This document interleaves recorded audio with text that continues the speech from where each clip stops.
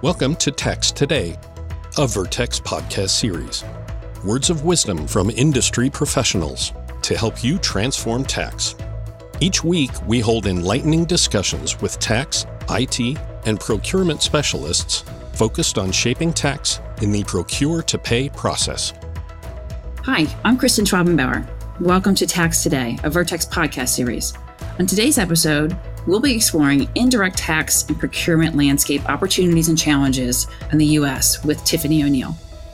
Tiffany is a practice leader with Vertex Consulting who specializes in both VAT and procurement implementations. She brings more than 18 years of experience in tax and tax automation. She's participated in over 50 engagements integrating tax applications with ERPs and various billing and procurement applications. She has a deep understanding of business applications and how to incorporate accurate tax decisions into business processes. Prior to joining Vertex, Tiffany was a director at a global tax services firm specializing in implementing third-party tax software packages. Tiffany, welcome. Thanks so much for taking the time. Thanks, Kristen. I'm happy to be here. Fantastic. So I wanted to start off by asking you a question, and it's a big one. So let's just dive right into it, shall we? Why is automating tax decisions on procurement transactions so difficult in the U.S.? Can you talk about that? Yeah. It's difficult because of the availability of data. And it's useful to think of the differences between the sales and purchase processes. During the sales process, companies know everything about the goods and services they're selling. They know exactly what they're selling, they know who they're selling it to, and their business systems have SKUs, product groups, and all the customer data they need to make accurate tax decisions. During the purchasing process, companies know what they're buying, but not necessarily with the same level of granularity. Software is a great example. To accurately tax software in the US, you may need to know if it's custom or canned, if it's installed from a disk, electronically delivered, hosted, or even software as a service. And the purchasing system will likely have some useful data, but you have to think about the purpose of the system. Purchasing systems are intended to make it easy for buyers to request items. And they want to make sure buyers are requesting items from preferred vendors.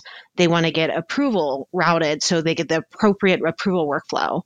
And there is some categorization for spend analytics, and there's assignment of correct accounting detail. But so for the example of the software, the system will indicate that software and what ledger account to charge it to, but the systems aren't designed to provide the same details required for taxability determination.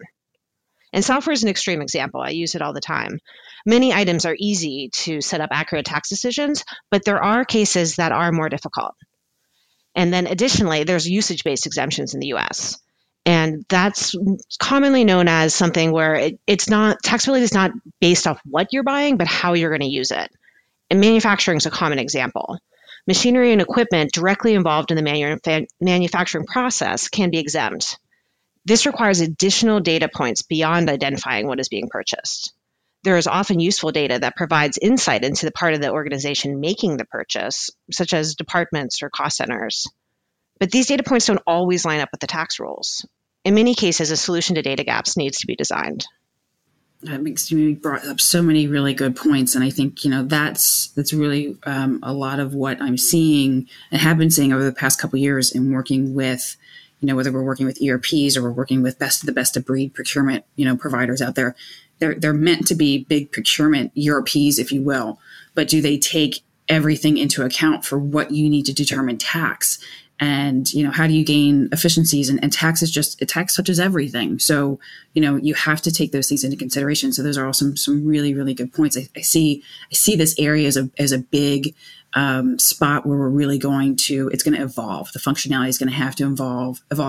The procurement, these procurement best of breeds are going to have to evolve. What kind of functionality they give us so that we can, calculate tax more accurately.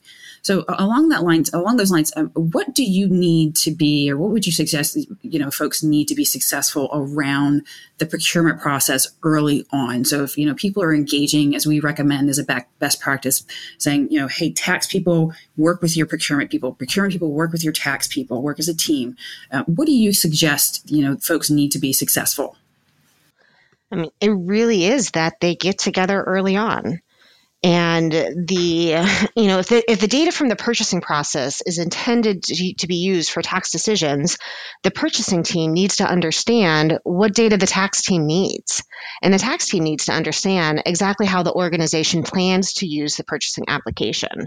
And if they can come together and they can both see each other's side of the equation, you can design a solution. You can collaborate the correct system data, and you can create the correct business processes to successfully automate tax.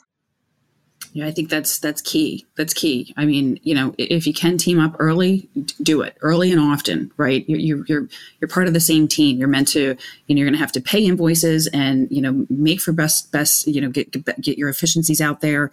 Tax is a part of that. If tax isn't right on those invoices, it's going to slow down your procurement process and slow down, paying your invoices.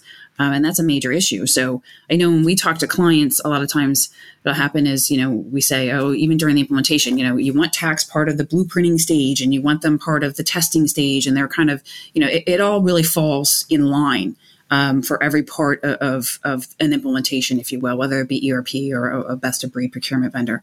So talk to me now. We talked a little bit about some of the negatives with procurement platforms. What are some of the benefits of these procurement platforms that our clients are experiencing? We really can get a lot more tax relevant data about purchases if a purchasing system is implemented, and especially if tax is considered from the beginning. Even the consistent use of requisitions and purchase orders in a system helps companies. Without a purchase order, AP invoices have minimal data. The clerks are basically entering a vendor, an amount, the accounting details, and where the check needs to go. Purchase orders alone add so much more detail. There's always some sort of categorization of the purchase. And then there's always a ship to address. When people are ordering something to be delivered, they want to receive it. So right. You do have information about, where goods are going to be sent or what location a service should be provided at. And all the data is there. So there's always an opportunity to ensure there's correct data for taxation if you have those data points there from the beginning. That's a really good point. I've heard from a lot of clients that they say, well, this best of breed doesn't have tax on PO. Or doesn't enable that. The functionality isn't there. And I always thought it was just for budgeting reasons, but I didn't realize there's just so much more. There's so much more than just that. It's not just running reports and saying, hey, here's our total estimated spend, including tax, which could be hundreds of thousands of dollars. It's more than that. And I think that's really important. I think, and part of this podcast series, what we really want to do is make sure tax folks are aware, but also procurement professionals are aware of all those different tax touch points in the process that can really help the process along and are critical in helping to, again, team up with tax and make sure you're protecting your company and paying your invoices efficiently and timely and accurately and all of that. So let me ask you this. Can you speak to the evolution of procurement and the newness in the ERPs? Like, how do we set expectations with folks? How do we do that?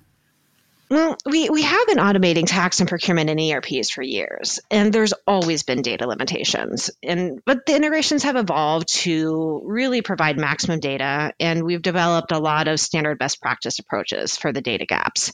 And so we do have, a lot of suggestions with the major ERPs. Now that we're seeing a lot of new procurement applications, we're also seeing a lot of new integrations. And new integrations often have some limitations, and we're constantly working with our customers and partners to improve them. But it is a very exciting time in this space because we are seeing a lot more companies take advantage of automation and really improving their end-to-end business processes through these integrations.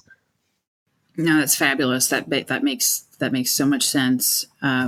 I think that, and some of the points that you said that really resonate with me is that, this is new. A lot of this is new. It's been in ERPs for years, back in the day where you could, fudge some things or, everything wasn't in the cloud. So you could, mess around with things and do workarounds. You might not have that so much with the cloud-based best of breeds. And this is evolving. And so I think, going into that, into this with the right expectations from both procurement and tax and IT, you're going to have to be flexible. You're going to have to work with both the tax vendor, Vertex, as well as your procurement vendor. And, it's a growth opportunity. We need your feedback to make sure that we understand why you need what functionality you need and why it might not be in there at this point and how do we get there. So I think those are all really good things. They're challenging. I've seen it where folks are really, I think you have got like the Amazon Prime or the iPod, you've got everything right at your fingertips, right?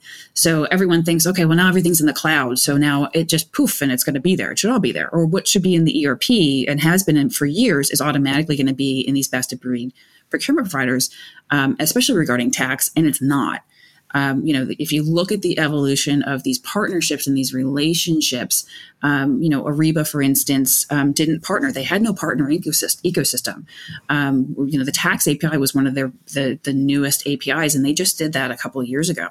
And same thing with Coupa. Coupa's partner program is still evolving. So we're all working together to try to move this forward, but working hand in hand with clients and making sure that they understand that this is an area for growth. And I really, the vision of this is, I'm so excited, is to work with, folks like you that are really, really technical and have so much experience. And we can team up with the partners and the clients to see where we can take this in the future. Because, we're automating things now, but what's it going to look like in the future when we really all team up together and work together to figure this out? So that's really exciting. Well, Tiffany, I can't thank you enough for taking the time and speaking with us. We appreciate it. That'll do it for today's show. I'd like to thank my guest, Tiffany O'Neill, for joining me. And thanks to our listeners. Make sure to tune in for our next episode when we will discuss indirect tax and procurement landscape, opportunity and challenges with Global VAT, with our friend Donal Colbert. Subscribe to Tax Today on Apple Podcasts, Spotify, or wherever you listen to podcasts. If you liked what you heard, please leave a review. To learn more about optimizing tax and procurement, visit vertexinc.com. That's VERTEXINC.com, and connect with us on Twitter, LinkedIn, and Facebook.